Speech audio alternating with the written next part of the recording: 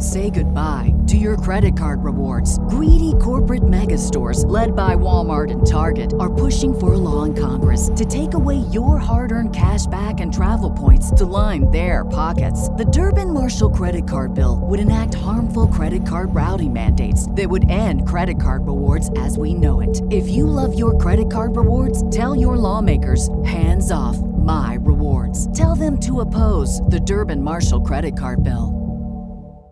Lucky Land Casino, asking people, what's the weirdest place you've gotten lucky? Lucky? In line at the deli, I guess? Aha, in my dentist's office.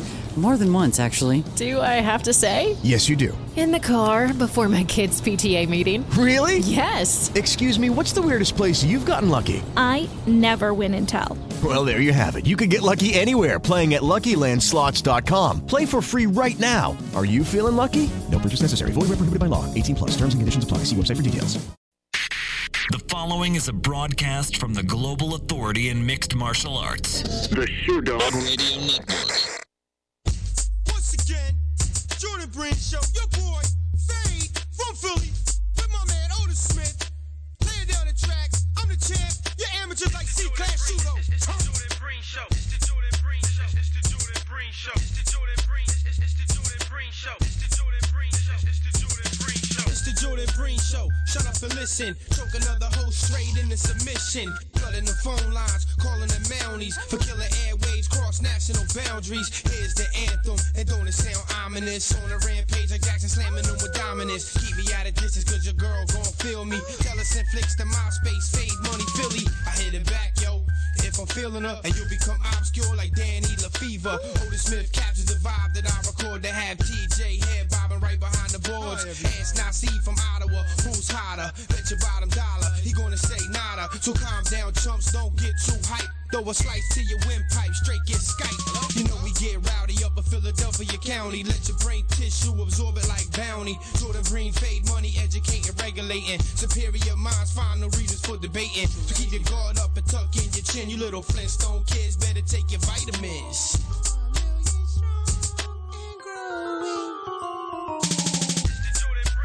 Educating and regulating. It's Jordan Breen on the Sherdog Radio Network. Welcome to the Jordan Breen Show, the MMA radio show, coming to you live on the Sherdog Radio Network on the 19th anniversary of Ultimate 96. Yes, 20 years ago today, 2 full decades ago, Don Frye triumphed over Gary Goodridge, Mark Hall, and Tank Abbott in Birmingham, Alabama. Shouts to the Predator, whose personal politics and worldviews I may not always agree with, but an MMA one of a kind and overcoming some serious health scares coming out of a medically induced coma recently. So all the best to the Predator, one of the hardest men MMA has ever had, grace its cages on a day celebrating one of his all-time finest accomplishments, even if it only happened because he worked the fight with Mark Hall and Tank Abbott slipped on the ground. Oh, MMA. Happy Wednesday. My name is Jordan Breen, and as always, along with me behind the ones and twos, the tickler, the soup strainer, the push broom, the flavor saver on my upper lip to my Don Frye. It's Mr. TJ DeSantis. TJ, what's good, baby? That's the first UFC video I ever rented. Really? Yep. Really? Is that Abbott and Elmark? Yeah. Yep. Yes, it is. That's the first one. And my buddy and I got that one because we were looking for like Royal Rumble 92. And of course I didn't have it because, I mean, it's the Rumble 92. That's not going to be available on a Friday night. You know what I'm saying? Back in 2000, that's not going to be available on a Friday night. And Hashtag laps. Exactly. And we decided we should get something that at least had Tank Abbott on it. Because, you know, we're going to get one of these fighting things. These ultimate fighting things. And Abbott was on the cover, I believe. And sure enough, Don Frye became my favorite fighter. While I always approved and appreciated the concept of the ultimate, man, when people think about tournaments going wrong, you typically turn your gaze to Pride. Whether it's people falling out or not getting the matchups you wanted, or Kazuo Misaki getting dunked on by Paulo Filho and coming back into the finals to beat Dennis Kang, whatever. Like, there's a lot of ways that tournaments get screwed up, and people normally turn their gaze back to Pride in those days. But I mean, do you remember like who was originally supposed to be in the Ultimate 96 tournament? Was Ken Shamrock supposed to be in it, or was he in it? Well, Shamrock's in it and so here's the deal. He get hurt and pulls out? Okay, so first of all, the big dude who didn't make it to the card at all was Coleman. Coleman was, he was coming off UFC 10 and 11 and had won both tournaments. Like, Coleman's supposed to be in this thing. On top of that, in the quarters, Ken Shamrock taps Brian Johnston, and Chemo beats the shit out of Paul Varlins, and both of them end up pulling out. Nellmark and Mark Hall, that's the thing that makes those semis so hilarious, is that, like, Nellmark ends up getting folded over himself like that. He's only in an alternate bout. He wasn't even actually supposed to be in the tournament. He was also in an alternate reality. No kidding. And speaking of alternate realities, Don Fry, who'd already fought Mark Hall, he beat the shit out of him, and Mark Hall just refused to bow down to him. Like, Don Fry's early bouts, the Amari Batesh fight and the Mark Hall fight, there's a reason Don Fry was the Predator. He whooped ass in his first couple UFC fights, and not even just that, he hurt people really badly. Like, he beat them down for extended periods of time, and then he has the rematch with Mark Hall in the semis, and he just knocks him over and taps over an Achilles lock in 20 seconds. I think even in McCarthy's book, he says, like, I knew I was watching a fixed fight right in front of me and couldn't do anything. Yeah. Well, what are you going to do? Well, go out, work a fight in the semifinals, hope it keeps you fresh, and then hope Tank slips and falls despite wearing wrestling shoes. Who really won that night? Asics? Well, if he was wearing Asics brand, then probably not. Asics, that's what I'm saying. I don't think they were Asics brand. Oh, I got to go back to Ultimate 96 and take a peek at the high tops that the Tank Abbott was wearing. Also, speaking of anniversaries, obviously you can chop it up kind of differently because of the time difference. But ultimately, December 7th, still the official date 3 years ago of Mark Hunt and Antonio Bigfoot Silva, one of the all-time great heavyweight mixed martial arts fights that we never would have expected in a million years to become a great heavyweight mixed martial arts fight. I was in a Vancouver, BC hotel room with Jeff Sherwood, getting ready for World Series of Fighting. I believe Georgie Karkanian fought Rick Glenn the next night. I just remember sitting on my couch in my very first Toronto apartment just trying to wrap my head around what I was watching. Why did I say Rick Glenn? I don't know. Isn't that Rick Glenn? Who is Rick Glenn? That's not a World Series guy. I'm thinking of Lance Palmer. No, well, but Rick Glenn is a former World Series of Fighting guy. He's in the UFC now. Who got knocked out by Melvin Gillard real bad in the UFC? He also backfisted Nick Ertl to death on the show that Javi Vasquez fought Rob Emerson on. Who am I thinking of? He looks like Merle from Walking Dead. No, I know exactly. Rick Davis. The flying squirrel. Yeah, I don't know why. I said Rick Glenn, and that's just who popped into my head. So I meant Lance Palmer, said Rick Glenn, and was thinking of Rick Davis. Well, that's what happens when you do too much MMA for too long and your wires get crossed, I imagine. My brain. You got the MMA has broken the extra bone in your brain. It has, seriously. But anyway, remember when Dana came back like a week after Hunt and Silva and had like the Roots of Fight style t-shirt? Yes, I do. And to this day, there are things that have shocked me in MMA. There are fights that have exceeded my expectations, but for a fight that there's a reason when they fought the second time, no one expected anything resembling the first fight. I can't think of a fight like that where it's like, if you had that fight 100 times, you would get a lot of brawls between Bigfoot and Mark Hunt, but I don't know that you could ever replicate that particular one they had. I was legit going to ask you, they fought a second time? See what I mean? Mm-hmm. Oh, well, at least Antonio Bigfoot Silva can now make like $500,000 to fly to Russia, beat the shit out of a guy, and still get screwed on the cards. Yeehaw. I was trying to think what 10s and 9s were in Russia. I was in Russian, how do you say 10-9? You're gonna have to look it up. I'm sure someone's gonna say it immediately now on Twitter. Actually, I don't know and I don't care. I thought you were pausing because we had someone phoning in. You were having to multitask. No, I wish. Give us a call. Yeah, on that tip, It's a regular old Wednesday here on the JBS on the SRN, so you know what's good. I want you to call me up and talk to me about mixed martial arts. Heal my soul. Or maybe scar my soul. Say something that'll get me real irate, real upset. Spit some MMA truth at me. 844-743-7364 is still the number somehow. 844-SureDog. That's 844-743-7364. You can always email me, jbreen@SureDog.com, and ever accessible on Twitter @JordanBreen. TJ, we were wrapping off air about something before we came on, and I said no, save it for the show because we're about to go on. We might as well not cut a conversation short that does involve MMA and people might be interested in. Plus, plug for the Eternal Homies. So, tell me what it was that you brought up. I pay $3 a month to listen to a podcast called The Outsiders. Makes two of us. With Jeff Sherwood and Josh Gross, and so far their show is full of old stories that I've heard a million billion times on these airwaves, no less. But well, I mean, we've been with these men for like a decade, Yeah, but man, I just get all warm and fuzzy inside when I hear them.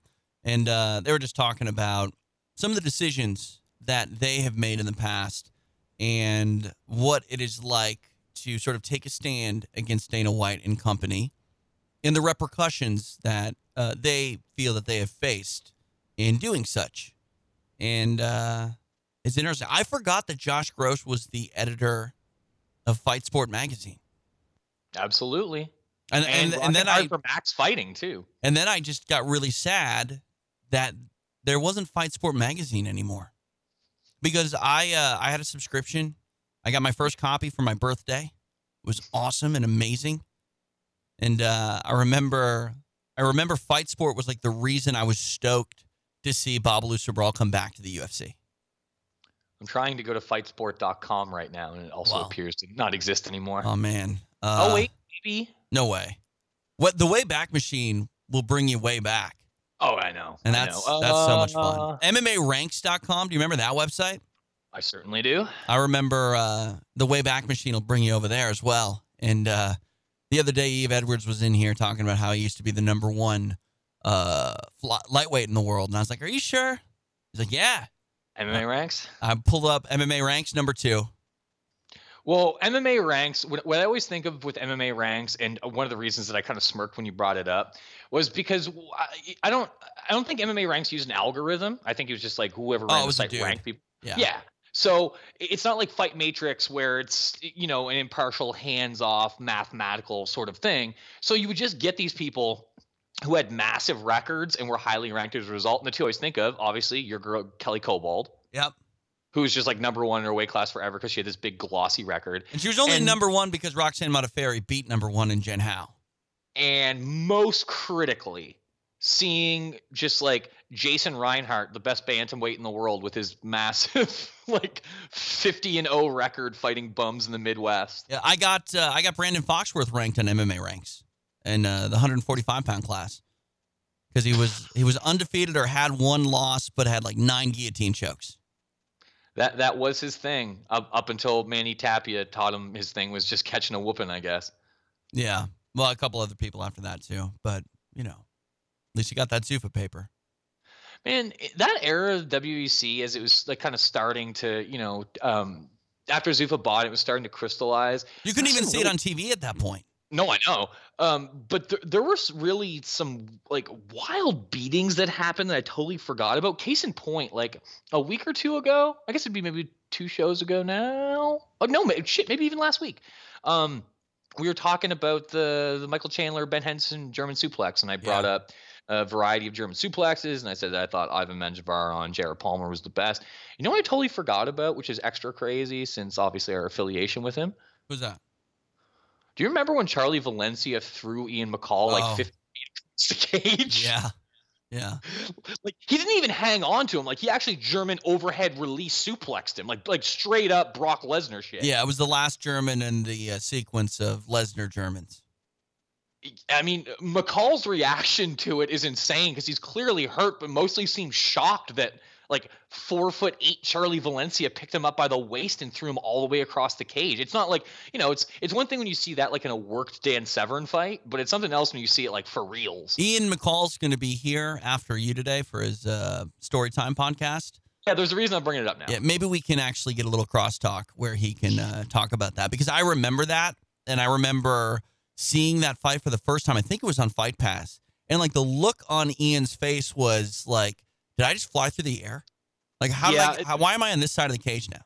Off the top of my head, there's not too many fight-ending sequences I can think of where the victim looks both hurt and also like shocked at the same time, and like just in awe of what is happening to them. And that would definitely be the one that stands out. And yet I completely forgot this even happened. So shouts to whoever on Twitter brought up last week or the week before that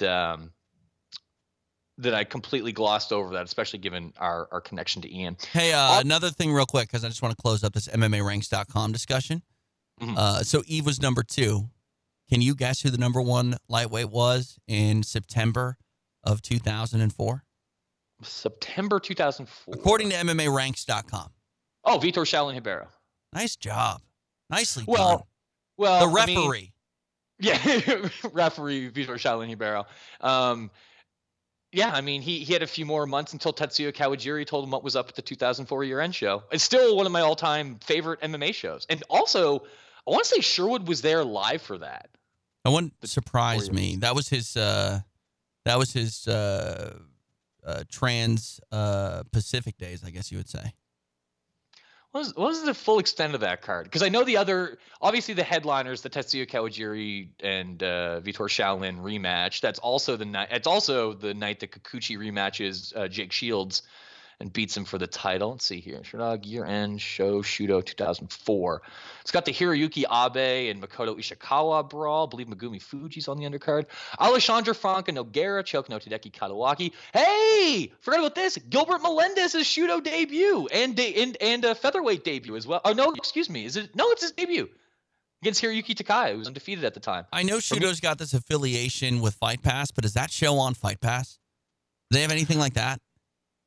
They've gone back and added like old stuff for Pancrase incrementally. I don't know if they're planning on doing it for Shudo, but I mean, if they do, I wouldn't spit in the face of someone who told me that like, the Reed Final 2000 or year-end show year-end 2002 is not as good. It does have Nick Diaz on it though.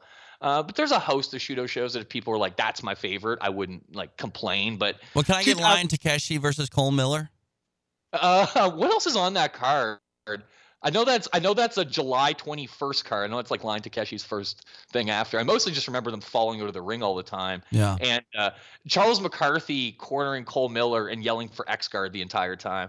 Yeah, I need some of that. I know that Fight Pass, I was talking to some of the Fight Pass guys, they own the Extreme Challenge library, which, man, what a great library to have, right? Like, oh, yeah, absolutely.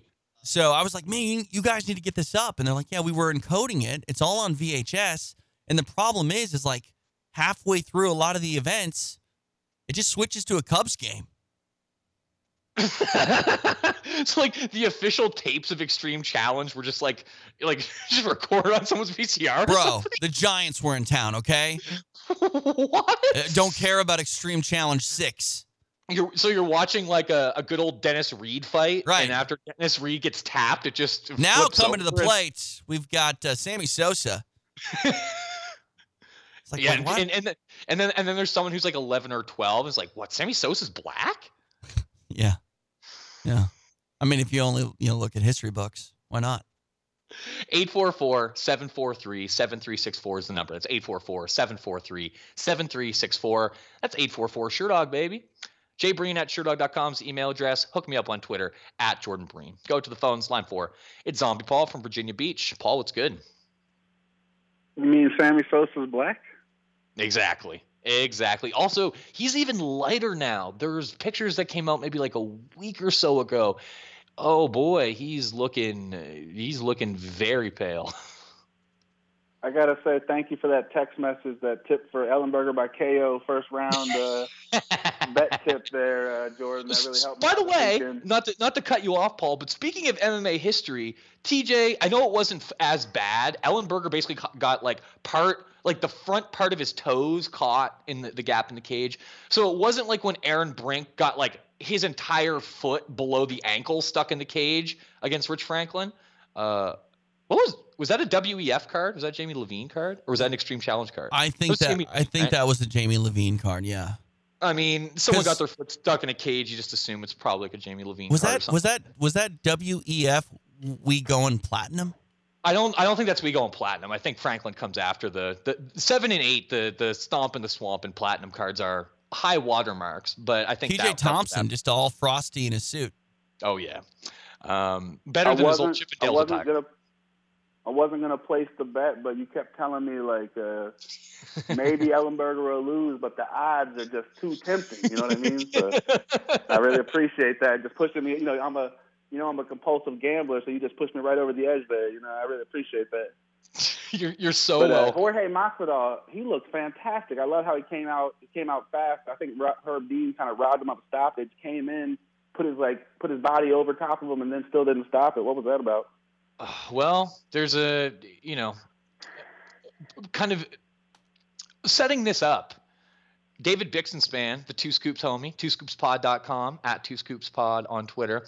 Bixenspan wrote an op-ed for us 3 days before this happened, going back to the weekend before, talking about Herb Dean obviously being a great official, but Herb Dean's biggest problem is both like the inconsistency of finishes, like you just never know what you're going to get, whether it's a main event or an undercard fight, but also Herb, like in an effort to be on top of things, the minute someone gets hit with anything, like Herb is in there physically, which sounds good, but there's like a weird anxiety that seems to go with the Herb, and that's how you get these fights where Herb accidentally touches someone or brushes them while they're like throwing on someone.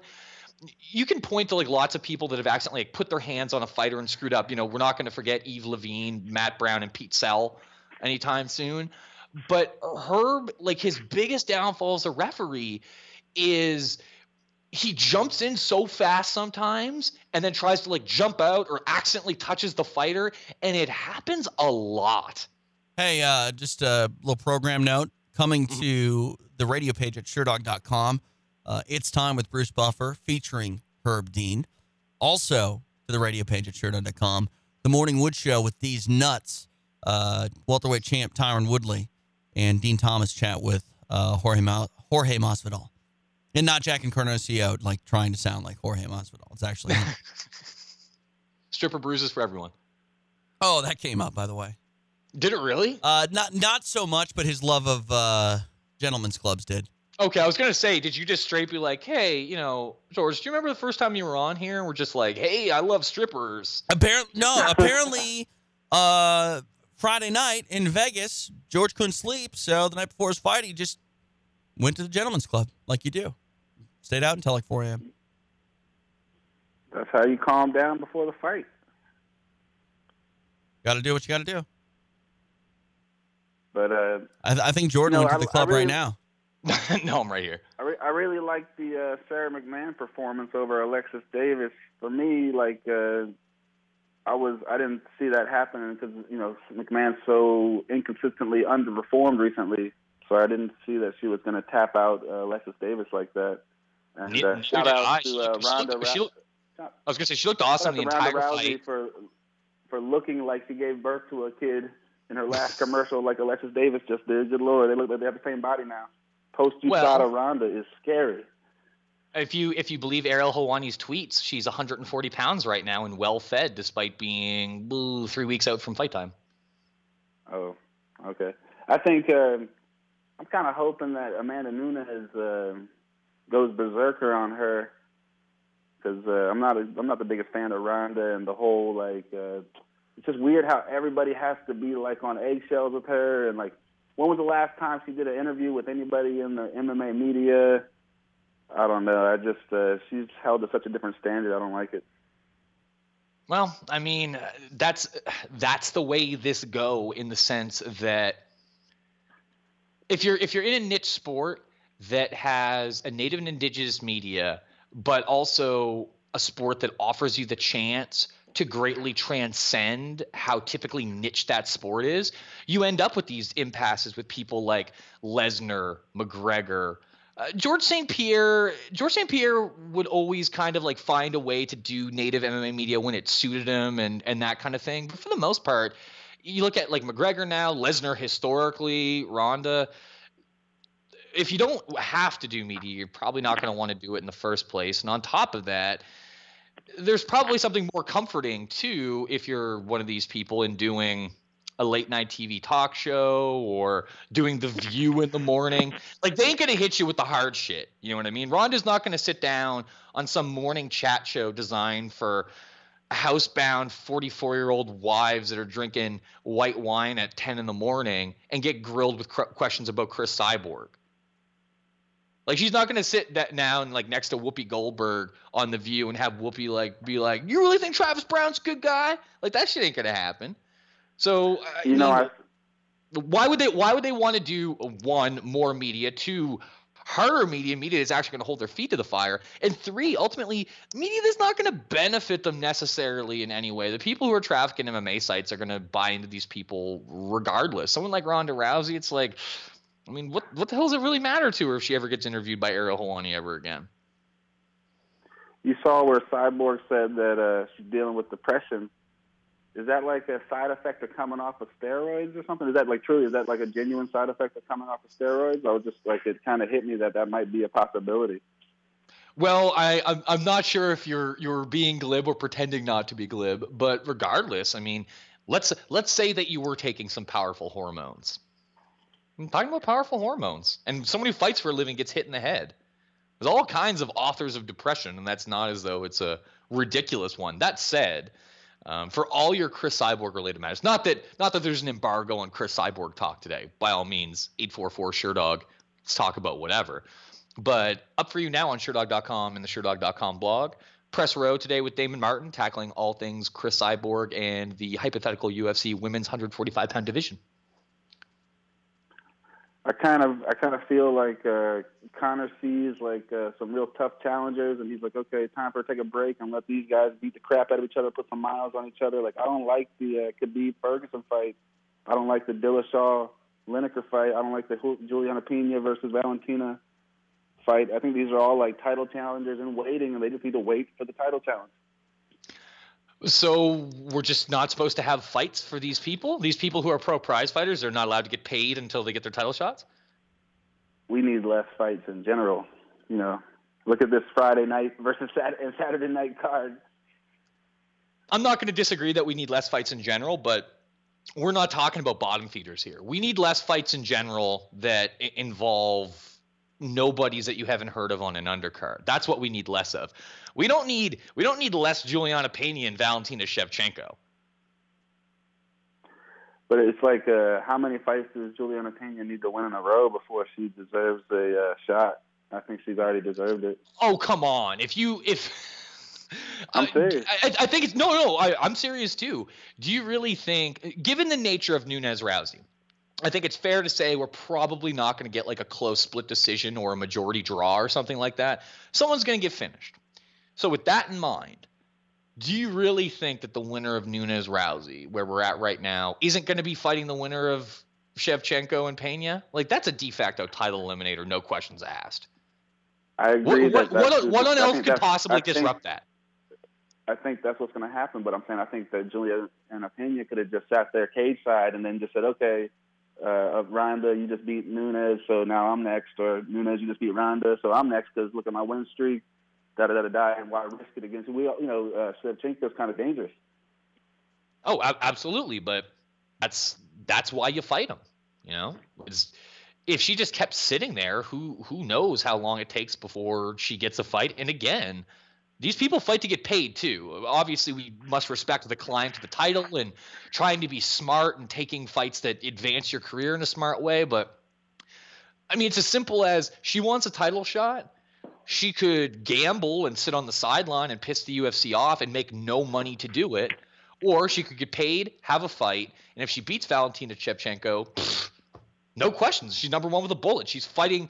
If Juliana Pena, or vice versa, Valentina Shevchenko beats her, the winner of that fight on Fox, they're fighting against the winner of Nunes Rousey. I just can't imagine what would have to happen in order for that not to come to pass. I mean, look at Dillashaw too. He beat Assunção. Now he's got to fight Lineker. Who's he got to fight next? Caraway and Sterling on the same night to get to Cruz, who he basically already beat, a year ago. I had Dillashaw over Cruz in January too, so I'm not going to beef with that. But again, it's like, is Garbrandt a more proven commodity at 135 than Dillashaw? No. But at the same time too, that's a situation where you get another sticky UFC situation, and it would have been a totally appropriate time for an immediate rematch and run that back because of how close it was. Most people had it 48-47 one way or the other. But if they ran that back immediately, it's like, what happens if Dillashaw wins? Do you do and it's close? Do you do like a third fight then? There are times where immediate rematches make a lot of sense, even in a packed division. Like, look at 170. Your heart bleeds for Demian Maia, but you understand why Woodley Thompson too would be next on deck.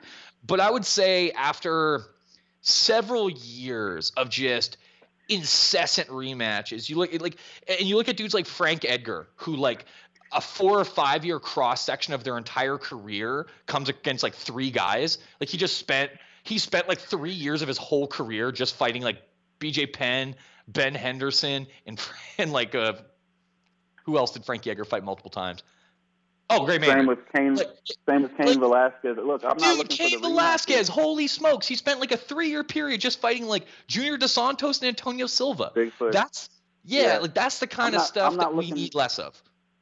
I'm not looking for the rematch, but I almost feel like I was just talking about like Juliana Pena and TJ. Like, I feel like they should just sit there sideline and wait, or fight somebody like 7 through 10 in the rankings. So it's like, okay, I beat the crap out of someone, I highlight reeled them, I'm ready to go. Versus I don't like the 1 and the 2s fighting while the champion fights somebody else, because it's like the 1 and the 2 should be kind of like kept in line. Like the 2 should fight a number 8 or 10, and the 1 should fight a number 7 or 15 or 12 or something. That's how I feel, where it's like, let these guys showcase their way up to the title versus murder each other and put heavy miles on each other up to the title.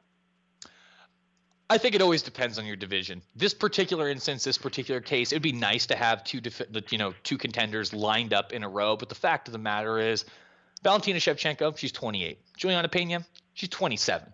The loser of this fight is not going to die. And frankly, given the climate at 135, Miesha Tate's gone. Raquel Pennington's developing, but is still not as good as either of these two women. Ronda Rousey might retire fully if she loses. Knowing where we're at the top of this division at 135 right now, it's hard for me to believe that. I do believe that regardless of who wins at UFC on Fox 21, Valentina Shevchenko and Juliana Pena are both going to end up fighting for a women's bantamweight title before very long. So rest your pretty head safely in the grave, Zombie Paul.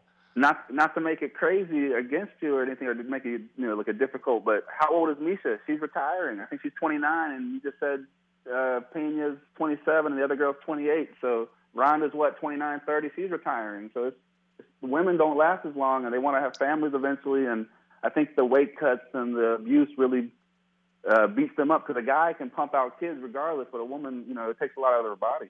Yep, I agree 100%. You never know. Women's MMA, women's fighting, women's athletics is always going to be a serious part of it. Someone wants to have a baby, you ain't going to be fighting with it, no question. But I would say that Valentina Shevchenko and Juliana Pena are kind of cut from a different cloth. Valentina Shevchenko, she's from like Kyrgyzstan, spent time living in Peru. She's hanging out in places where her coaches are getting shot at and shit. She's from a world of hard scrabble type shit. Her whole life has been fighting. Likewise, Juliana Pena might not have a big lossy record, but I don't think that I have to say too much for any of you that know shit about her to kind of point out the fact that you wouldn't want Juliana Pena like renting you a car at like Enterprise. You know what I mean? She's made to fight in a cage.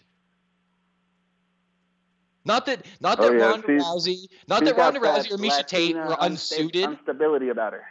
Yeah, it's not that Ronda Rousey or Misha Tate or whoever unsuited for MMA. That's obviously not true. But Juliana Pena and Valentina Shevchenko are two women that this sport very much suits them, I think. No, you're right about that. They're definitely true fighters. But I guess I'll let the next caller come in. And thanks for taking my calls this time, guys. Appreciate it as always, Paul. 844-SureDog is the number. It's 844-743-7364. It's 844-743-7364. jbreen at SureDog.com is the email address. And you can get me on Twitter at Jordan Breen. Line's wide open. Get at me. 844-743-7364. Also, TJ, just since I saw you put it up on Twitter the other day, are you really that excited? Already counting down to Invicta 21?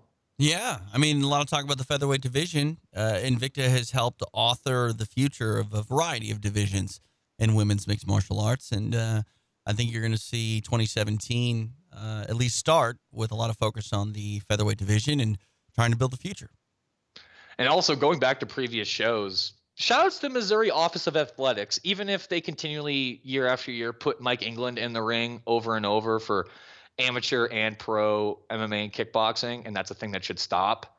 Shouts to the Missouri Office of Athletics taking one look at what happened, seeing the public outcry, noticing that it is not against the rules to put your foot on your opponent's face at any time, whether or not you're defending an armbar, and rectifying the situation, even if your heart kind of goes out to Yana Kunitskaya since she had the biggest win of her career taken away in a fashion that it didn't have anything to do with her. She did everything right and kind of got robbed by shitty refereeing. But even if that's the situation we end up with, nice to see Missouri do the kind of thing that most athletic commissions just can't pull the trigger on. I'm going to interview. Or don't want to pull the trigger on. I'm going to interview Shannon Knapp this week, and I'm curious if she's going to try and get that belt back, like the actual physical title back, like belt. Well, I mean, I'd be like, I forgot it in Russia, man. Sorry. Just do the Conor McGregor. Yeah, like, sorry, I didn't bring it with. You want it back? Pretty sure that my hand got raised that night. Of course, this would all be said, in private. How much? Do you have any idea how much the Invicta title costs? Yeah. I think it's like $1,800 a belt. What is I need to get up. Who's the dude that does all the belts? You know the guy I'm talking about. Yeah, well, he's in Kansas City. I think it's like Cool Cats or something like that. It's something Cats, I think. And now maybe I'm just thinking of Battle Cat, Cindy Dandois. I don't know, but who makes WWE belts? Kansas City. It's in Kansas City. So type that. Dave Milliken, the ace of belts. That's not where Invicta's belt is made. No, I'm not saying Invicta. I'm not saying Invicta's belt's made by him. What I'm saying is, I want to know how much that dude's belts are. Like on the regular. Sure. But the Invicta belt is made by the same guy that made the WWE's U.S. title belt. Okay. So the guy that's made the Invicta belt has actually made a lot of championship belts that you've seen. I gotta know what it's called. Here, I'm curious now. I'm now on DaveMillikenBelts.com. Oh, your day could be ruined there. You just look at everything. Prices and frequently asked questions. Okay. The price for any regular size 5-plate belt gold plated is $1,175. Maybe it was $1,200, not $800. It's something like that. Go ahead. I'm going to say it's enough for you to be like, yeah, I know that you won that night, but they overturned it, and I think we need to get that belt back.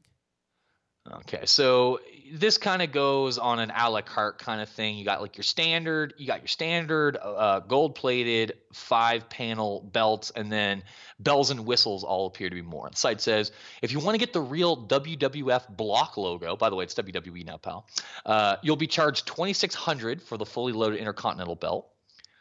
The Winged Eagle design, famous the World Heavyweight Championship of the World Wrestling Federation / Entertainment from 88 to, I don't know, when they changed that. When did they get rid of the Winged Eagle? 98? 97, 98. All right, so it lasted about 10 years. The Winged Eagle, $2,600, fully loaded. I love how they even sell title belts like cars. $2,600, fully loaded. Extras, apparently like little side panels with names on them, $100. The gold tip on the very end of the belt is an extra 130. Wow, the details. Yeah, seriously. Although, if you want a nickel-plated 5-plater, a la the NWA World Television title from the 80s, less than $1,100. Wildcat belts. Wildcat belts. Is there like a whole website? Yeah, and they made a lot of belts. All right, Wildcat Championship belts. Let's see what we got. Well, wildcatbelts.com. Yeah, this website is definitely Hunt's Tomato Ketchup. And what a belt? The hell did they make? Yeah, apparently. I just saw one belt that said Rice Energy. Apparently, they do a lot of food-related stuff. Belt galleries, corporate trophy belts. This is what I want. Who have they made belts for? So the Rock's Rock the Promo Championship belt is on the top, but we. Jesus Christ, dude. Please go to the corporate award belt gallery at wildcatbelts.com. All right, corporate trophy belts. Just like tell me what one is your favorite here. We got a lot. Like by look? By concept, look, what Oh my god. Like, well, Amazon Customer Service Championship's pretty great. Is this what you're talking about? The Corn King Cornhole Championship? That was just one that caught my eye. It doesn't say Cornhole Championship on it, but it does say Corn King, and it does have a giant corn on the cob in the middle of it. Oh, man. Yeah. There's one coming up. The Jerky Boys Prank Calling Championship. Please look at the actual panels on the Jerky Boys title. Jerky Boys. And like look at the side panels with all the raised text. Oh yeah, look at that. That's going to be I know it's only 3 panels, but like that's still got to be an expensive ass belt. How do I get a title? How does Herman get involved in the Jerky Boys Prank Calling Championship? That's a good question. I mean, like I don't know where you stack up internationally, globally in terms of great prank callers, but I just want to try to get that belt. But what I'm saying is maybe you're good enough to actually like get in the serious running. Well, maybe I'm good enough to get on a reality show, win that, and then just get an immediate title fight. Walk out with $100,000, maybe. The Major League Baseball Arbitration Championship. If you need an arbitrator, I think you've already lost. The Kansas City Scion Dealership Championship. Both the Vans Pool Party Skateboarding Championship, as well as the Vans Off the Wall Tour Manager Championship. Also, very weird, dude. Go down and click on the Vans Off the Wall Tour Manager Championship, and look at the. I guess you can't say product placement. Look at the advertising in the middle of it. Off the Wall. Sorry, I clicked the wrong one. Oh my gosh, really? Yeah, Truth Orange. I've got a feeling that is actually supposed to be a Truth thing, and Vans is the sponsor. Okay, that's how it looks to me. Okay, that's fine. Be that as it may, why does Truth? I mean, it says Tour Manager, and okay, so how is Truth getting hooked up with Vans? But if you're unaware, Truth, if you've never seen the logo, it's all lowercase and like dotted. It's an orange, and they're basically like an anti-smoking lobby. Right.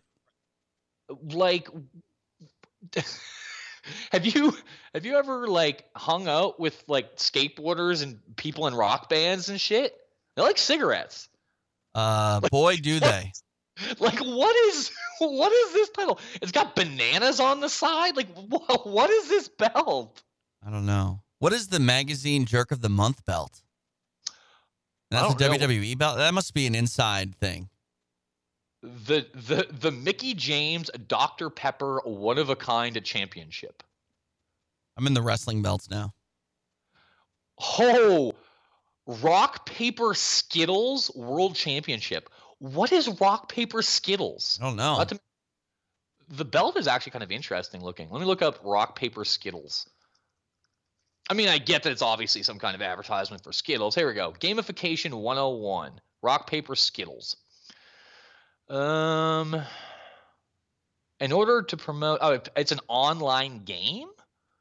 Yeah, it appears to be an online game of some kind. Yeah, it's weird. It's like it is like it's like a rock paper scissors game, but they've given the colored Skittles the like orange beats green and yellow, red beats orange and purple. This seems like it would melt my brain. How would you play this? Like you grab a piece of candy and then lay it down on the table at the same time? Apparently there was a Flash version too, and they wanted people to do it in person. How bored are you? Like, how bored do you have to get before that is something? World Taxi Driving Championship. What? Wait, Pillow Fight League Championship belt? What? 7-Eleven Sales Championship? Like, these things just get... World Beignet Eating Championship belt. First of all, I might be able to win that. Toronto Wing Fest Championship. The Waffle House World Championship. What on earth is the Waffle House World Championship? I don't know. I mean, again, if you're in a Waffle House, depending on time of day, you've already lost. Well, I mean, I've been to... I kind of like Waffle Houses, like really, you go like 4 a.m. and you just get like strippers coming off work and just blowing money. No, that's fine. That's the time of day that it's acceptable. I'm talking about like if you're eating lunch and it's like 1 o'clock in the afternoon, you lost. Yeah, that's a fair assessment. Also, you won't believe this. Not only does the Waffle House title actually look really good, World Eating Champ or Waffle Eating Champion of the world. How's your waffle eating game, TJ? Oh, like any required toppings? Because that makes a big difference. Yeah. I mean, whatever you want on your waffle. So it doesn't matter what, like, okay, are we eating it for speed or volume? Well, I mean, in the context of this, kind of like a combination of both, I guess. Okay. But you also got to do it quickly. Pretty on point. If I need any sort of, I'm not a big maple syrup guy. Like, I like maple syrup. I love the taste of maple syrup. Despite my pear shape, not a huge fan of sugar. Okay, so like extra sugar, really not needed. I think in where I want to get some speed, I think I would maybe put some whipped cream on it. As long as it's a light whip, like a cool whip, cool whip.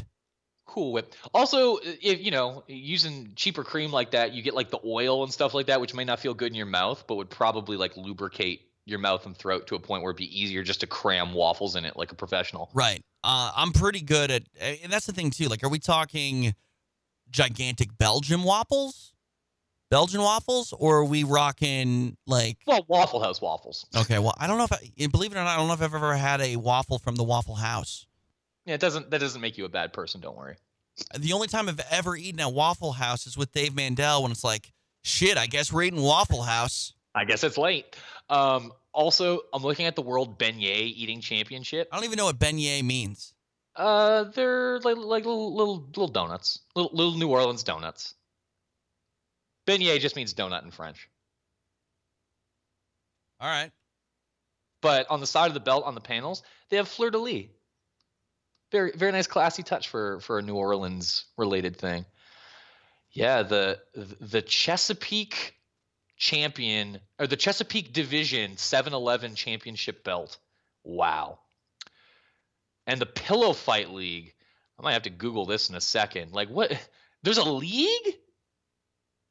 Okay. I'm just gonna send you this one, TJ. Last thing before we slip into a break here.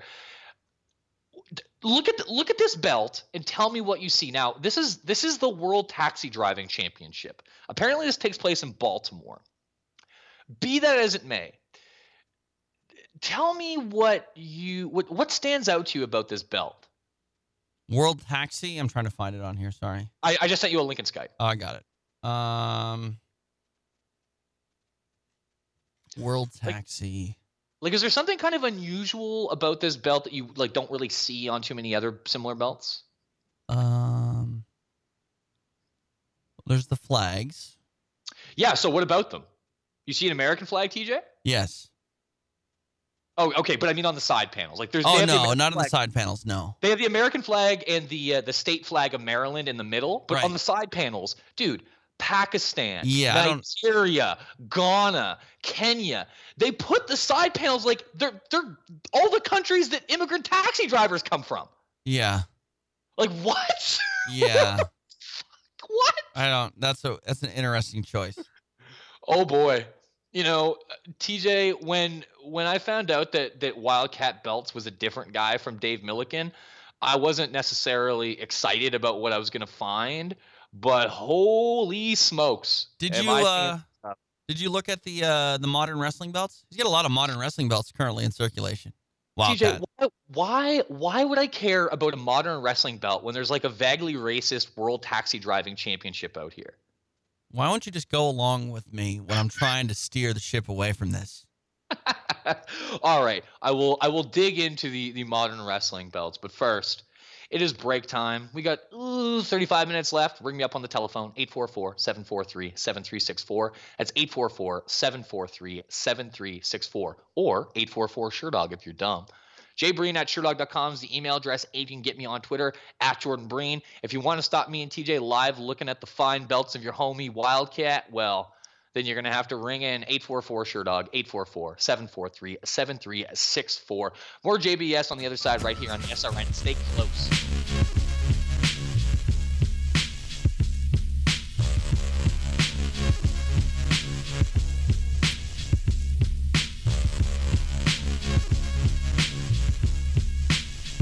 Would you look at that? It is the month of December, and it's prediction time on the Sure Dog Radio Network. But you know what?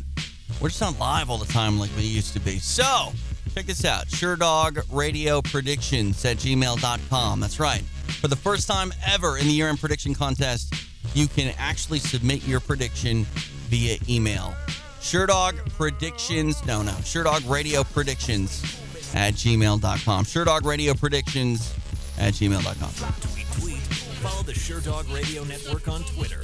Twitter.com/SureDogRadio. And for me, it's @JordanBreen, @JordanBreen. You'll want to email me, jbreen@SureDog.com. More importantly, you got 27 minutes left to phone into the JBS on the SRN on a lovely Wednesday.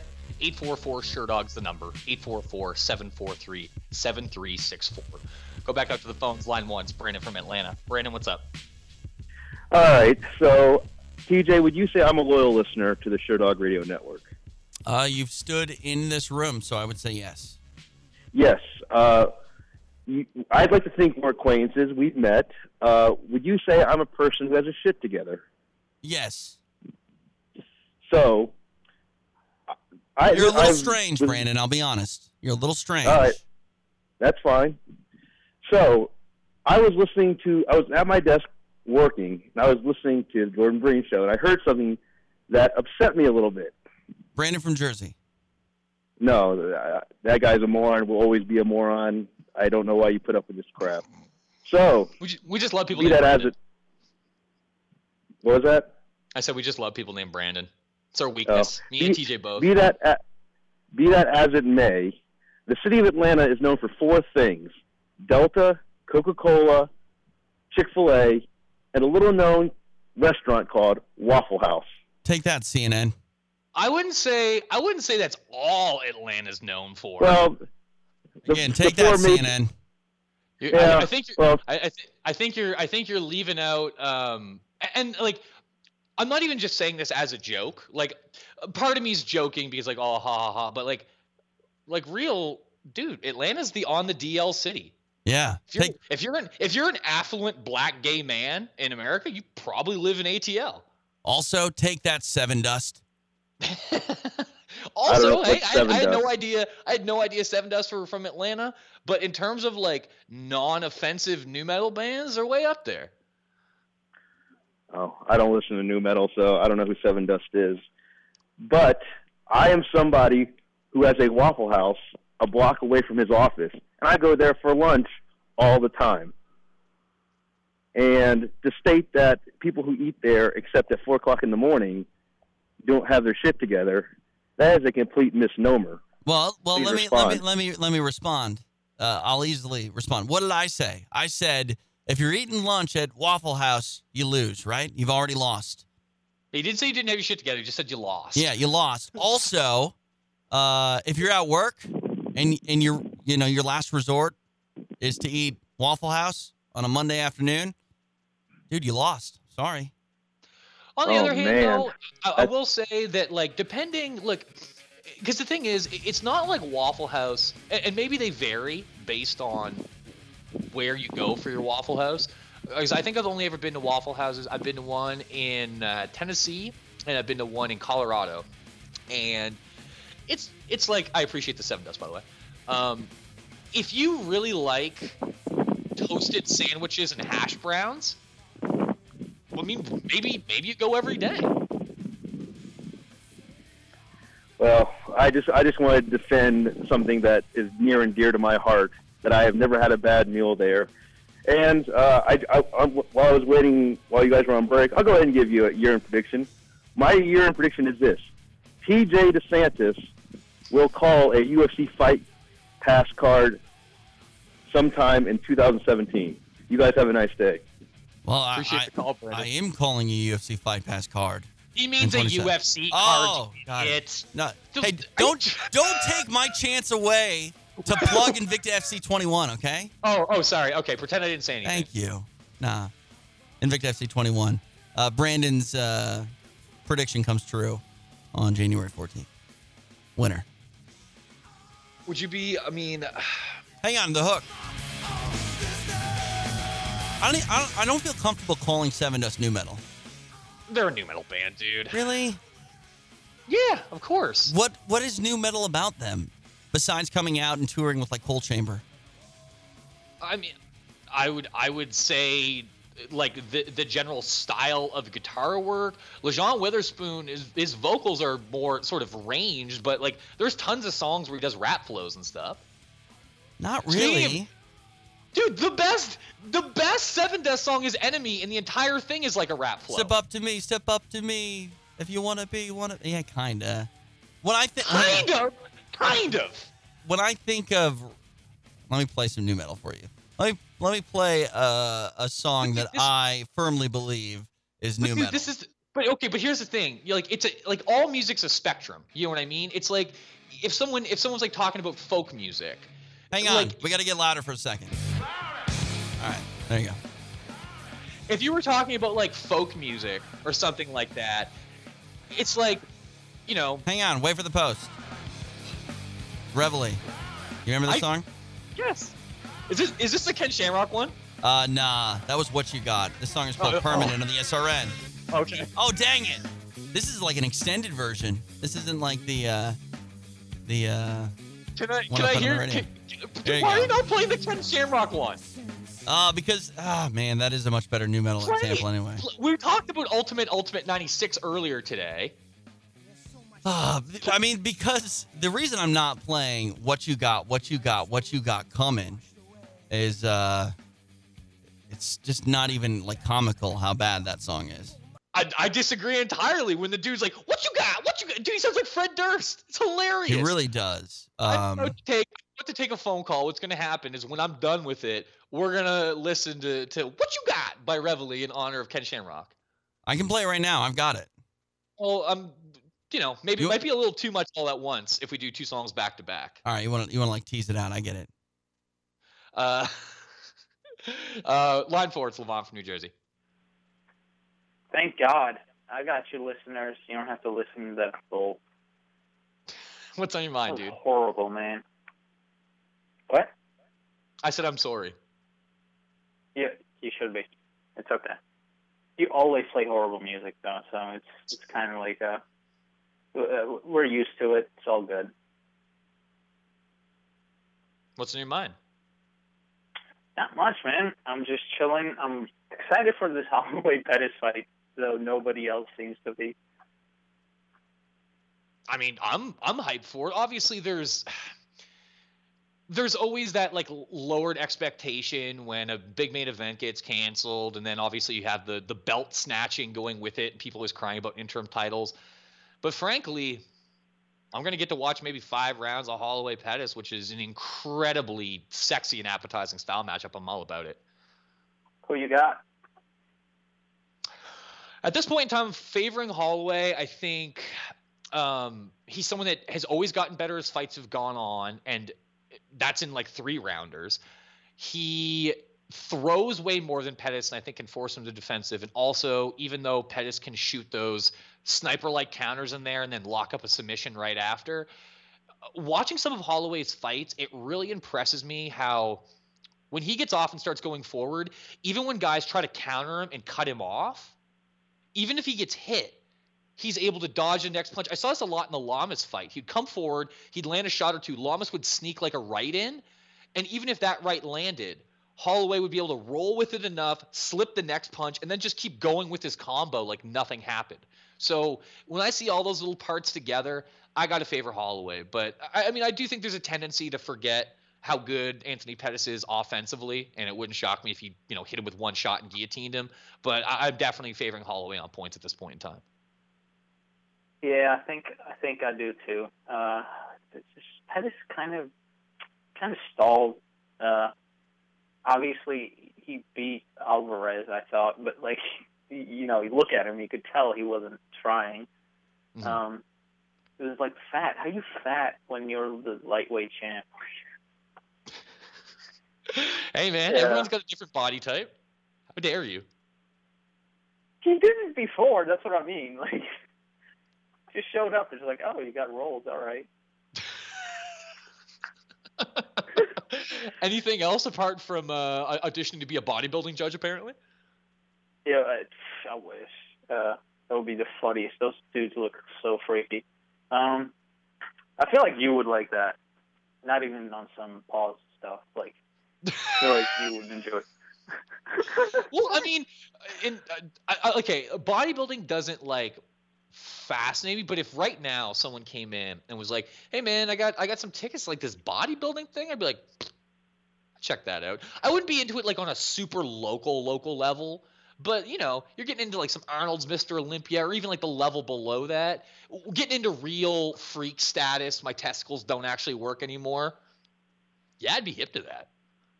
It goes back to something I said time and time again. I like seeing competition. I like seeing people just trying to be the best at something. Yeah, in high school, I had a kid that got into bodybuilding, and I remember one year he just showed up and looked like a square. It was crazy. Anyway, let's talk about Cerrone. He's a great man, very trustworthy, good individual. I have a lot of respect for him. What do you think about him and what he's doing? And I'm out. Peace. Appreciate the call, Levon. Donald Cerrone. I mean, I just had a flashback to that Haratonov call that we were talking about off the air. we could actually talk about that in a second. Donald Cerrone and Dana White beef. Apparently, they're going to have dinner tonight. If you believe Donald Cerrone, he's out doing the media rounds today in Toronto, saying that he's dining with Dana tonight, and they're going to hash out everything surrounding the MMA Athletes Association and Donald Cerrone's comments and the like. True or false? Donald Cerrone is not part of the association next Wednesday at this time. Well, he is the one dude that isn't rep by CAA. He is rep by Kevin Harvick's brand, and it wouldn't surprise me. I mean, if we had to do odds on who's going to fall off this thing in terms of the launch members, I mean, Cerrone's got to be the foremost for that reason alone. And do the odds swing if Dana doesn't pick up the tab? I mean, I got to imagine that Dana's going to pick up the tab. Actually, speaking of picking up tabs, can I? People think it's a joke when Cerrone talks about being broke and being terrible with money. This is a different kind of being terrible with money. True story. Before, it was a UFC in Jersey. I can't remember which one. Jones Shogun, I believe is what it was. We were at the W Hotel Bar. I went to the W Hotel Bar because we weren't staying there, but I didn't have anywhere else to go because Greg flew in 4 or 5 hours later than me and didn't put my name on the hotel room. I cannot believe that happened. So I went to the W Hotel and met some homies. Greg eventually shows up. I go up to the bar to buy a round. Now, granted, we're at the W Hotel Bar. I expect it to be a bit more expensive. I think I grab a beer. It's like me, Greg, Sean Shelby, Cerrone, and like someone else. So I'll grab like 5 drinks or whatever. I'm doing the order, and I take out my wallet. I mean, I'm trying to be the homie. I'm not making this kind of loop, but just trying to show up for the homies. Cerrone, big shots, leans on the bar, goes, "Nah, man, I got this." And I was like, "You sure?" And he's like, "Yeah, man, I just got a $70,000 bonus." Or whatever the bonus was at the time. I think he said $70,000. He's like, "I just got a $70,000 bonus." And I was like, "All right, big shot. It's all you." So like Cerrone like squares up, and the bartender puts all the drinks down. They're like, "Yeah, that's like $82." And Cerrone just like looks at me and goes, "Fuck that. You got this, man." And just walks away. Like, it's all good. I work for SureDog.com. Like he's talking about like getting a bonus that's bigger than like an annual salary I've ever pulled in my entire life. It's like, "Bro, I got this." And they're like, "It's like $80." And he's just like, "Peace, dude." It's like, "Oh, thanks, Donald." It's more than an Xbox game, man. MMA's got a lot of originals in the sport. I was talking about Don Fry right off the bat. Donald Cerrone, really a true MMA original. I completely agree. Was that the dramatic pause for this? Oh, Ken Shamrock. Yeah.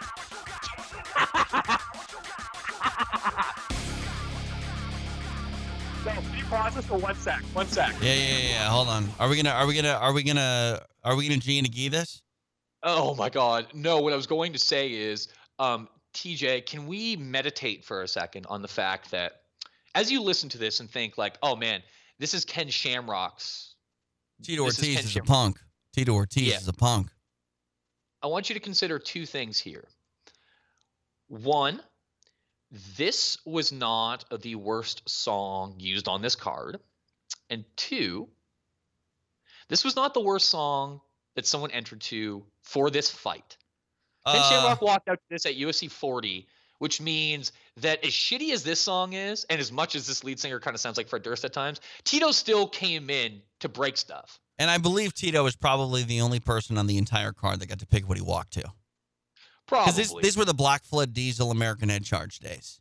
Yes. Oh, it's on Ultimate Beatdowns? All right. You get one of 14 songs, and you can't pick the first one because we open up the pay-per-view with Face of Pain. So. I wonder if Matt Hughes came out to American Badass for this, too. Or is this before he switched over?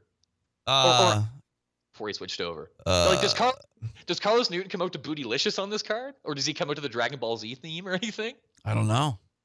Gonna have to go back. No, I think they all come out to Black Flood Diesel or whatever on their record. I'm serious. Tito, Oh, do you? man. And I know I brought this up before, and then we'll listen to a little reveille. Tito's entrance here, like, do you remember back when people would talk about like the best entrances in MMA history, and people would actually bring this up? Yeah, because there was fire and lasers. And he bounced around on the ramp for an hour. And he had 2 flags. Well, 1 flag with 2 sides. So did Rico. That didn't make Rico any better. No, but Rico didn't have blonde hair. Get out of here. Why is Disney playing It's a Small World after all? Oh, I don't know. I thought someone actually like physically invaded your space. No, right. like I can't get this to shut off. All right, All right, hang on. It's gonna go away. I can't get rid of the reveille lyrics. Stop it, T-Mobile. Jesus. Anyway, all right, we're good now. All right, so yeah, let's pay dap to Ken Shamrock with some terrible new metal here. What you got coming, TJ? All right, so I want to read the lyrics and then let them play it. All right, Perfect. You ready? Yeah. So it starts, what you got, what you got, what you got. And you'll hear it now.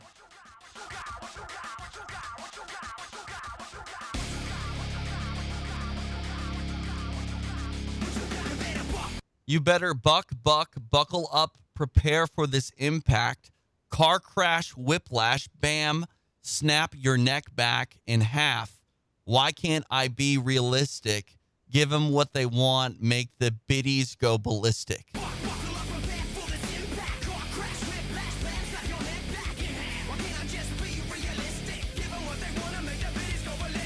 Sadistic mother effers playing complicated. Will never underestimate the underestimated. Opinionated. Testosterone's elevated. Oh, the testosterone part wasn't there. Stick to my guns, and I think you're going to get just what you got coming.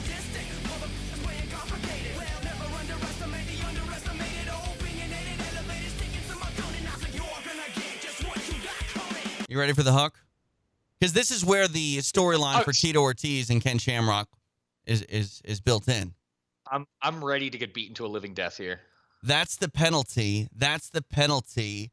Payback's a bitch, so you best keep running. That's the penalty. That's the penalty. It's what you got, what you got coming.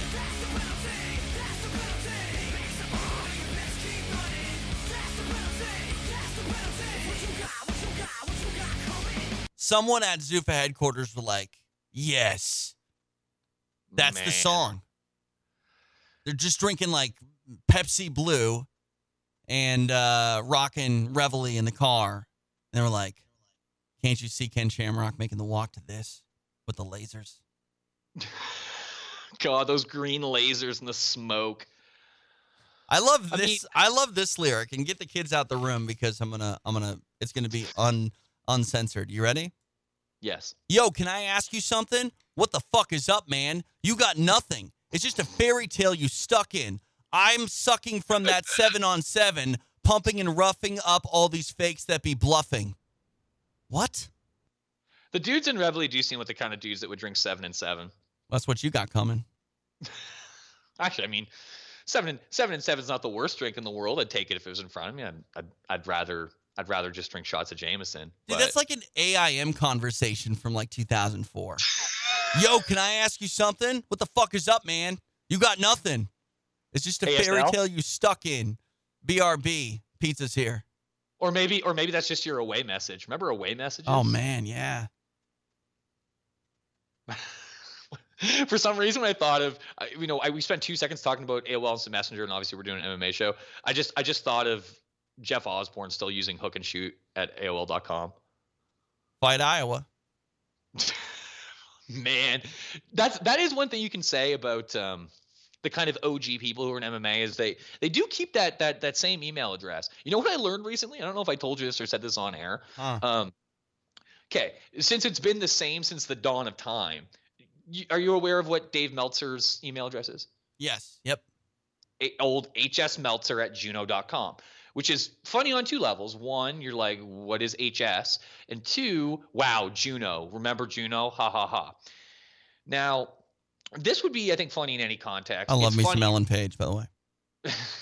This is funnier because it's Dave Meltzer. This is not just the pro wrestling journalist. Like I said in the past, Frank DeFord, arguably the greatest sports journalist ever in his own right, said that Dave Meltzer was the best journalist alive, not even the best sports journalist, and this was in the early 90s. Dave Meltzer has the hsmeltzer@juno.com email because it's his dad's, and his dad set it up for him like 15, 20 years ago. Oh, wow. That's great. Can you think about that's great, but how crazy is that, dude? Well, I mean, is there even a Juno.com? There's no Hotmail.com anymore. Oh. But I still have friends that I send emails to on Hotmail who respond. So is it some kind of like weird forwarding thing? I don't know. Because, Hotmail got bought up by like MSN and stuff like that. And then, so I assume it's like owned by some other conglomerate and they just still have like servers you can log in. Yeah, no, I think it's MSN because you remember MSN Messenger? Oh, yeah. Like if you had a Hotmail account. I remember when MSN Messenger replaced ICQ in my socials. Uh-oh. User is online. Yeah, the internet. What a crazy place. Speaking of crazy things, one last thing before we wrap up since it just hit my inbox. Urgent news, statement from outside counsel for the Mixed Martial Arts Association of Athletes. I'm already over this. Below is a statement from attorneys Jim Quinn and Eric Hockstad, outside counsel for the Mixed Martial Arts Association. Hey, I'm not taking sides either way, Breen, but do you know what I mean when I say I'm already over this? Oh, yeah. Oh, yeah. Also, I'd like to point out that the press release calls it at the top the Mixed Martial Arts Association, so the Mixed Martial Arts Athletes Association. Proofread. Well, I mean, MMA AA is something that I needed when I was 19 because I needed to be in recovery because I had a problem with MMA. You get it? Yes, MMA AA. Right. Thank you. But I've gotten a little bit better about the habit lately. I hate saying MMA AA. Oh, yeah. Well, I mean, it sounds terrible to say, which is part of the problem. Nonetheless, as George St. Pierre, Donald Cerrone, TJ Dillashaw, Tim Kennedy, and Cain Velasquez made clear in their official public announcement last week, the Mixed Martial Arts Athlete Association is all about looking out for the fighters and their well-being long-term. Yesterday, the MMA received a cease and desist letter from a group of lawyers seeking to stop the MMA from signing up fighters and sticking up for their rights against the UFC and its owners, WME-IMG. The MMA will do no such thing. Those lawyers, who represent only a few fighters, are focused on getting some money out of one case of which they seek a significant portion for themselves. Those lawyers do not speak for anyone else, and certainly not the MMA and all the fighters all the fighters the organization represents now and will quickly grow to represent in the sport. Over a year ago, these same lawyers reached out to the MMA to join forces with us. We had a meeting and made clear that our primary focus would be on achieving 3 core goals. 1, substantially increasing UFC fighter pay to 50%. 2, securing an all-encompassing long-term benefits for UFC fighters. And 3, a settlement to compensate past and current UFC fighters for all UFC's wrongs. To achieve these goals for the benefit of the fighters, we also made clear that the MMA needed to receive a percentage of monetary settlement to cover the costs for staffing and attorneys for both past work getting to this point and the long fight ahead. The lawyers made clear they did not share the MMA's vision. They are focused on a short-term monetary recovery, of which they will seek 33%, and they are gone from the sport. We parted ways at this point. The MMA is all about the fighters benefiting when the UFC is finally forced to take a powerful group of the fighters seriously. The MMA will be executing on that plan and will not be stopped in this effort on behalf of fighters. The lawyers are already out, baby. People are already trying to get a piece. Well, I'm over it. Well, I guess I'm over it too. That just leaves one less thing to do. TJ DeSantis, hit that funky sound. Time to see what's inside Jordan Breen's Spank Bank. Well, I guess there's only one last thing to do if you're mad and you're over something. It's break stuff. I made you listen to Ken stream at UC 40. I'm just going to throw up that Tito entrance. Y'all can have a laugh. Watch Tito bounce around for an hour while Fred Durst screams, give me something to break. MMA trivia. You ready, Breen? You ready for some MMA trivia? Always. What fight did Tito get a bit too bouncy in the cage, and he stepped on Rico Rodriguez's foot, causing him to roll his ankle, which forced him to go the distance with an opponent many people thought he would smash easily? Is that Patrick Cote? Yes! The War of 04. Great job. Thank you. Great job. Or Patrick Cote, depending on... Your boy Pat Coates. Yeah. All right, as I said, time for me to get out of here. As always, love letters, credit card numbers, mail bombs. They go to jbreen@sure.com, shorter and sweeter, @JordanBreen on Twitter. TJ DeSantis, what's up in the coming days? Oh, man. Loaded Beatdown coming your way tomorrow on the Sure Dog Radio Network. I chat with Shannon Knapp, John Anik, who else? Marlon Moraes, and your favorite fighter of all time. Well, not one of them. Or, well, not really your favorite fighter, but one of them. Jake Shields. Talking about this December 31st card. He might be my fave. I mean, he should be. Also, don't forget Roundtable coming up on Friday. Tape it tonight and all that jazz. We'll be a part of that. Exciting times ahead. Get you ready for UFC 206. Oh, snap. There's a Roundtable. Well, snap. There's a Roundtable. And I'll be a part of it. Just because there's no Dan Cormier, Anthony Johnson doesn't mean we can't do a table. I would certainly hope so, since there still is technically an interim title fight on the bill and it kicks ass. So look out for the Roundtable coming in future days as well. And failing all that, maybe just kick your feet up and I'll get you covered next Wednesday right back here on the Jordan Breen Show on the Sure Dog Radio Network. Peace. The preceding show is a TJ DeSantis production and is property of the Sure Dog Radio Network. Its content is intended for private use only.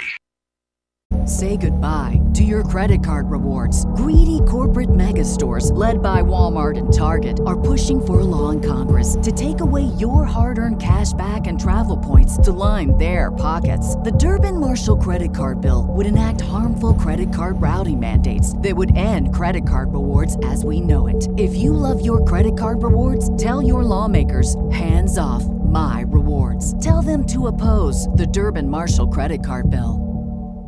Judy was boring. Hello. Then Judy discovered ChumbaCasino.com. It's my little escape. Now Judy's the life of the party. Oh, baby, mama's bringing home the bacon. Whoa, take it easy, Judy.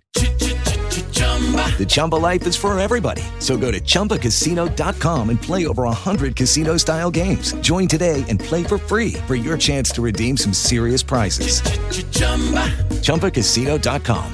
No purchase necessary. Void where prohibited by law. 18 plus terms and conditions apply. See website for details.